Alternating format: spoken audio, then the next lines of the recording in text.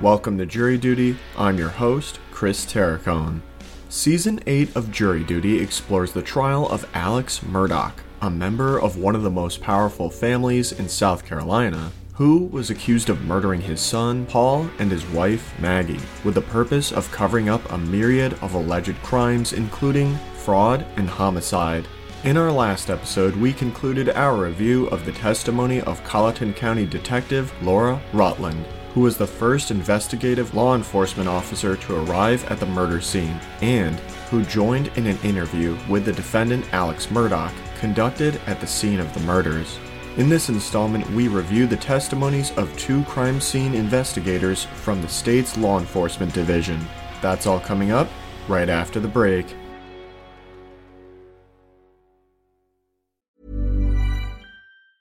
Hey, it's Ryan Reynolds, and I'm here with Keith, co-star of my upcoming film, If, only in theaters May 17th. Do you want to tell people the big news? All right, I'll do it. Sign up now and you'll get unlimited for $15 a month and 6 months of Paramount Plus Essential Plan on us. MintMobile.com/switch. Upfront payment of $45 equivalent to $15 per month. Unlimited over 40 gigabytes per month. Face lower speeds. Videos at 480p. Active Mint customers by 531.24 get 6 months of Paramount Plus Essential Plan. Auto renews after 6 months. Offer ends May 31st, 2024. Separate Paramount Plus registration required. Terms and conditions apply if rated PG.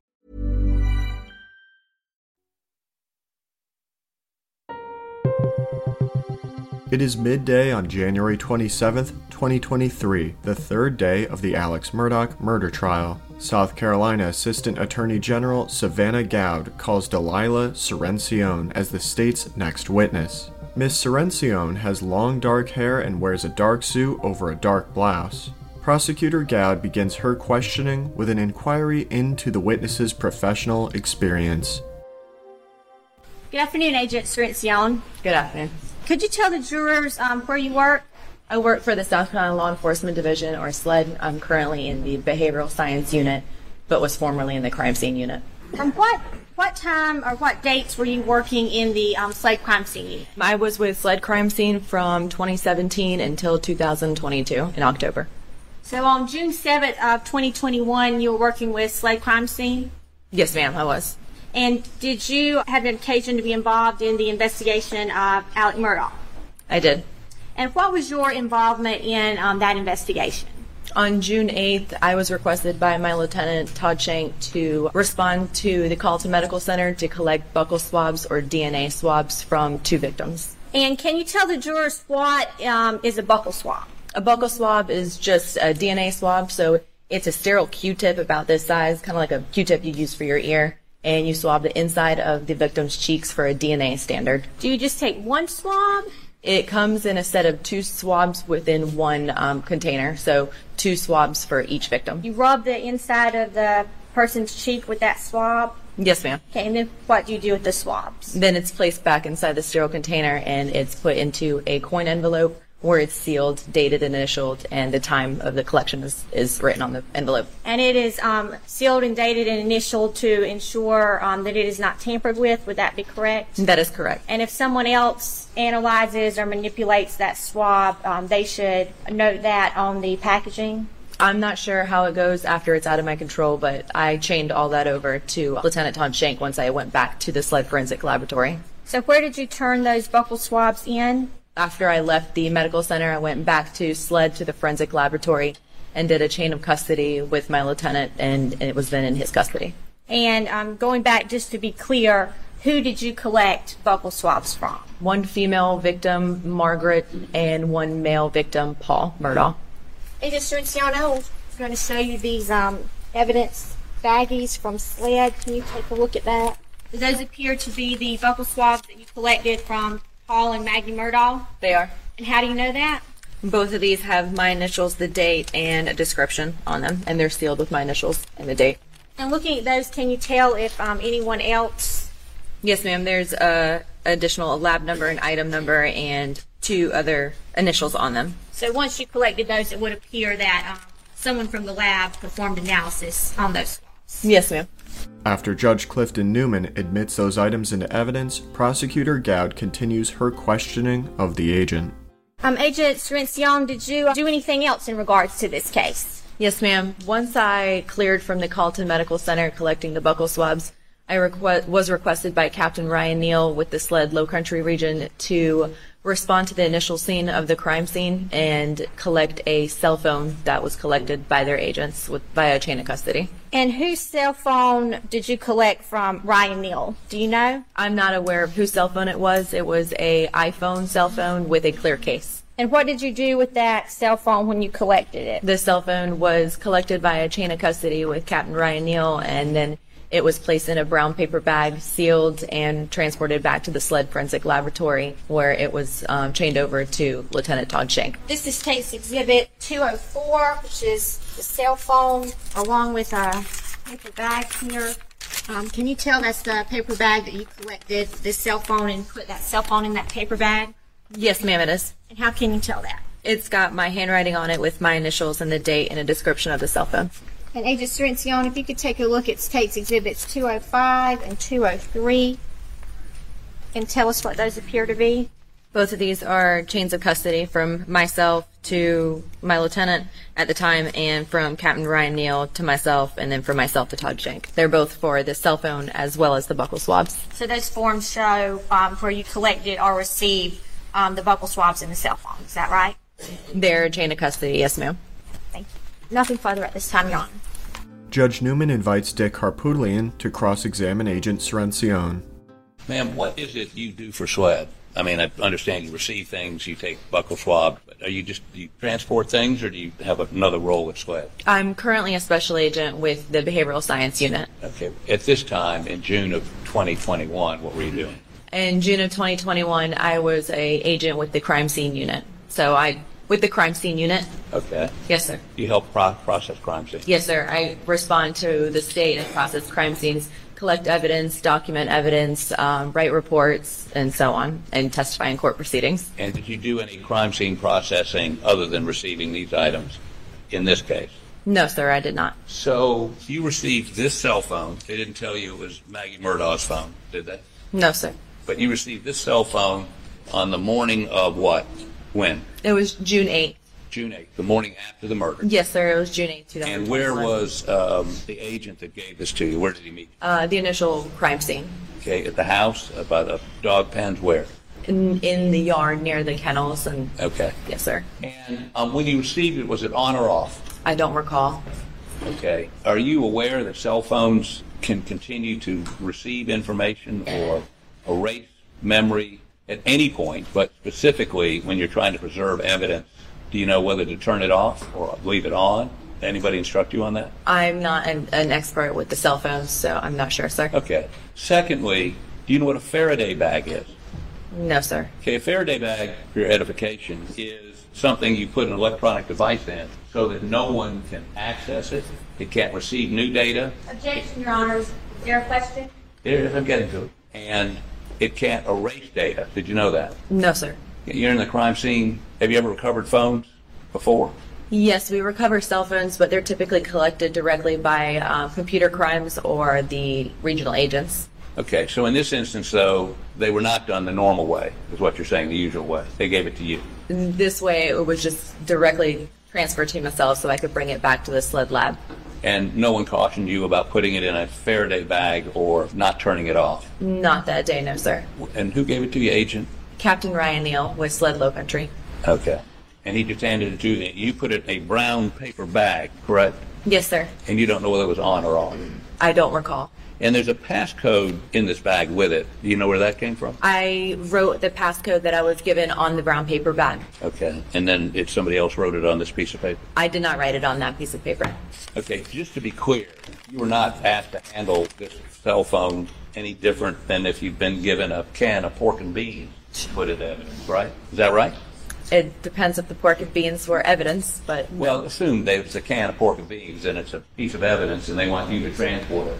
Did they give you any special instructions about the cell phone as opposed to a can of pork and beans? No, sir. The cell phone was collected using gloves and directly placed into the brown paper bag, sealed, initially dated. A description was written and it was transported straight to the forensic lab for processing. And you don't know whether it was shut down or was still on? Not to my knowledge, no, sir. Thank you, ma'am. Redirect. Nothing further, Your Honor. Thank you. You may step down. Hiring for your small business? If you're not looking for professionals on LinkedIn, you're looking in the wrong place. That's like looking for your car keys in a fish tank. LinkedIn helps you hire professionals you can't find anywhere else, even those who aren't actively searching for a new job but might be open to the perfect role. In a given month, over 70% of LinkedIn users don't even visit other leading job sites. So start looking in the right place. With LinkedIn, you can hire professionals like a professional. Post your free job on linkedin.com/people today.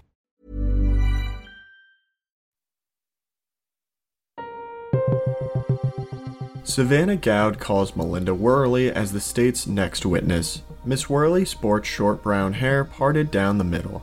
She wears a dark blazer with a gold lapel pin over a royal blue blouse. Prosecutor Gowd again begins by asking the witness about her professional experience. Good afternoon, Agent Worley. Good afternoon. Could you tell the jurors where you work? I work for SLED. And how long have you worked for SLED? Since August of 2011. And what is your current position at SLED? I'm currently a senior criminalist in the latent print unit of the Forensic Services Lab. Can you tell the jury a little bit about your education and training and other experiences at SLED that have led you to this point? Sure. I have a Bachelor's of Science degree in anthropology from the University of Tennessee at Chattanooga, a Bachelor of Science degree in Forensic Science from Mercyhurst College, a Master's of Science in Forensic Science from the University of Florida. And along with the Master's degree, I also received a graduate certificate in Forensic Death Investigation. I started at SLED in 2011 in the crime scene unit as a special agent. I followed through the training program that SLED provides in-house. I finished that, I believe it was July of 2012, and at that point I was able to take cases as a crime scene agent. But shortly thereafter I also started training in the discipline of footwear and tire tread examination. I finished that training in March of 2014, and so then I was doing crime scene and footwear and tire cases until August of 2022. I transferred out of the crime scene unit to the latent print unit. I also switched from being a Class 1 law enforcement officer, I was a senior special agent, to a Class 3 law enforcement officer, so now I'm a senior criminalist and a footwear and tire examiner. As far as crime scene goes, can you tell us about any special training that you have pertaining to crime scene specifically? I've taken several courses in bloodstain pattern analysis, shooting reconstruction, archaeology, forensic archaeology, clandestine graves, photography. And back in 2021, you were a crime scene investigator, is that correct? That's correct. And now you are in the footwear and tire examination, is that correct? That's correct. Okay, and what would be the appropriate title for that? Footwear and tire examiner. Okay. And what other additional qualifications do you have to examine footwear and tire impressions? I've taken 2 40-hour courses related to footwear, and I've completed approximately 50 footwear cases since I completed my training in 2014. I've testified as an expert witness 9 times, qualified. If you could give us an estimate here. Cases where you have examined footwear and tire impressions. As far as the actual scenes I worked with that had footwear, or just in general footwear? In general. I think it's around 50 cases. Without objection, Judge Newman qualifies Agent Worley as an expert in footwear and tire impressions. So, Agent Worley, back in June of 2021, what was your role at SLED again? I was in the crime scene unit. As a crime scene investigator? That's right. And can you tell us just some of the general procedures of a crime scene investigator who responds to a crime scene? We are requested to respond to crime scenes anywhere in the state. When a sheriff's office or a police department requests our assistance with a crime scene, we document the scene with photographs, and draw sketches, take measurements. We collect evidence, document it, collect it, package it appropriately, maintain chain of custody. Is there any special kind of protocol that y'all follow? We do have a protocol manual, yes. Do you ever wear any type of gowns or coverings or anything like that out to a crime scene? We always wear gloves, no matter what. Depends on the scene, I guess, as far as if we're going to wear any booties or anything else. Would it be normal protocol to wear booties to an outdoor crime scene? Not the way we've operated now. Why not?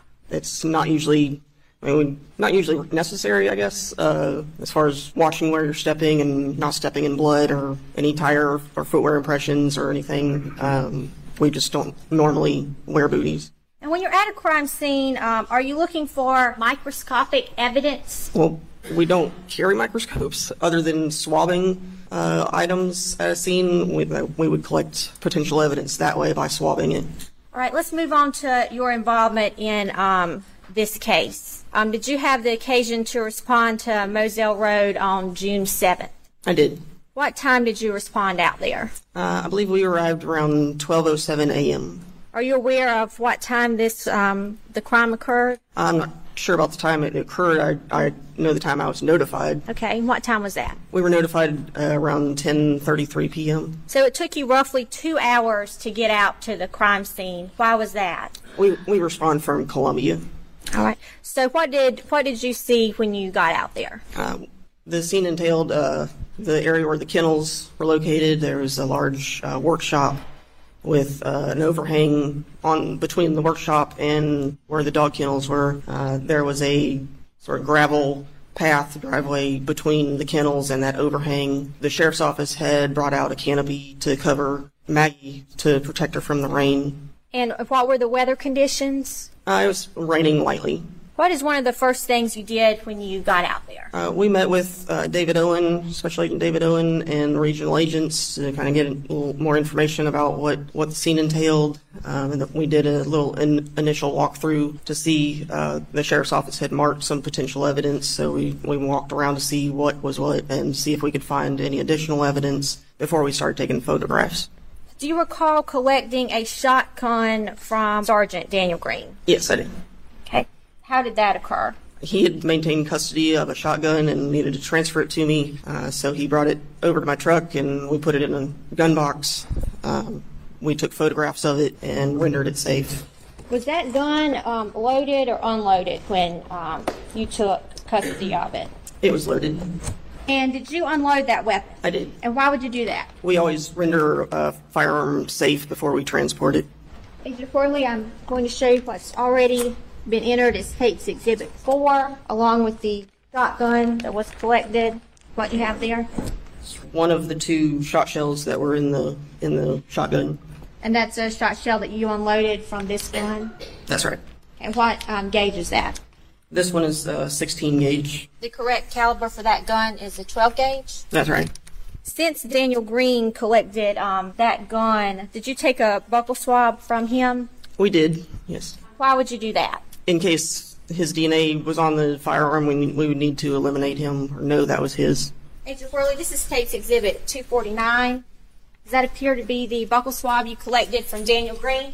Yes, it is. And how can you tell? It has my handwriting, my initials. The seal tape has my initials with my handwriting for the date. Prosecutor Gowd enters Daniel Green's buccal swab into evidence. Agent Worley, if you can take a look at State's Exhibit 17. Do you recognize what is in that picture? I do. It's the shotgun that I took custody of, and a 12 gauge and the 16 gauge shot shells that I removed from the shotgun. It's admitted without objection. And if you could, for the jury, could you tell us which shells we're looking at here? The one on the left is the 12 gauge, and the one on the right is 16 gauge.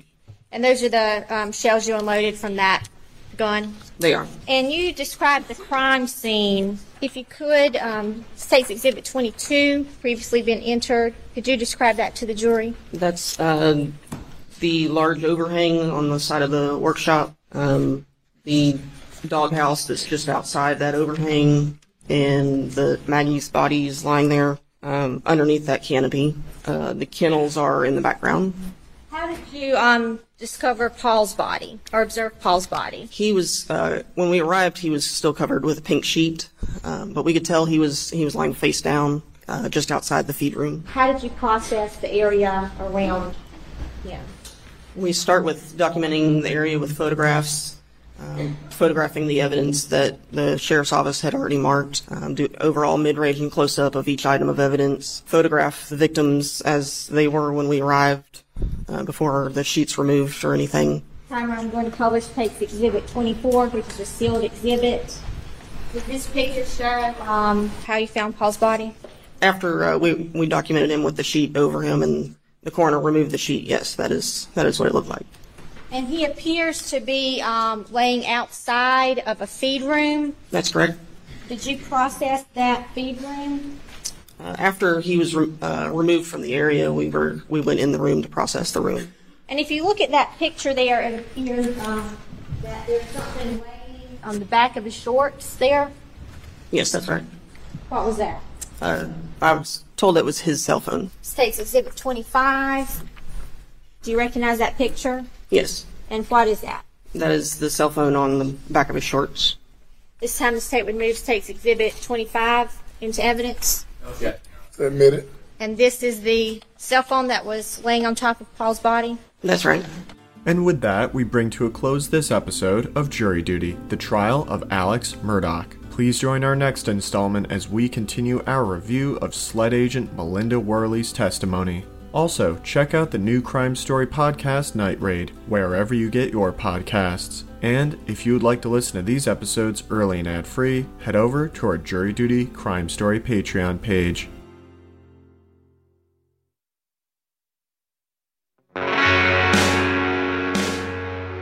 You can find more information about this trial on our Jury Duty Crime Story Patreon page or at crimestory.com. Jury Duty is created and produced by Carrie and Tholis. It was co-produced and edited by yours truly, Chris Terracone.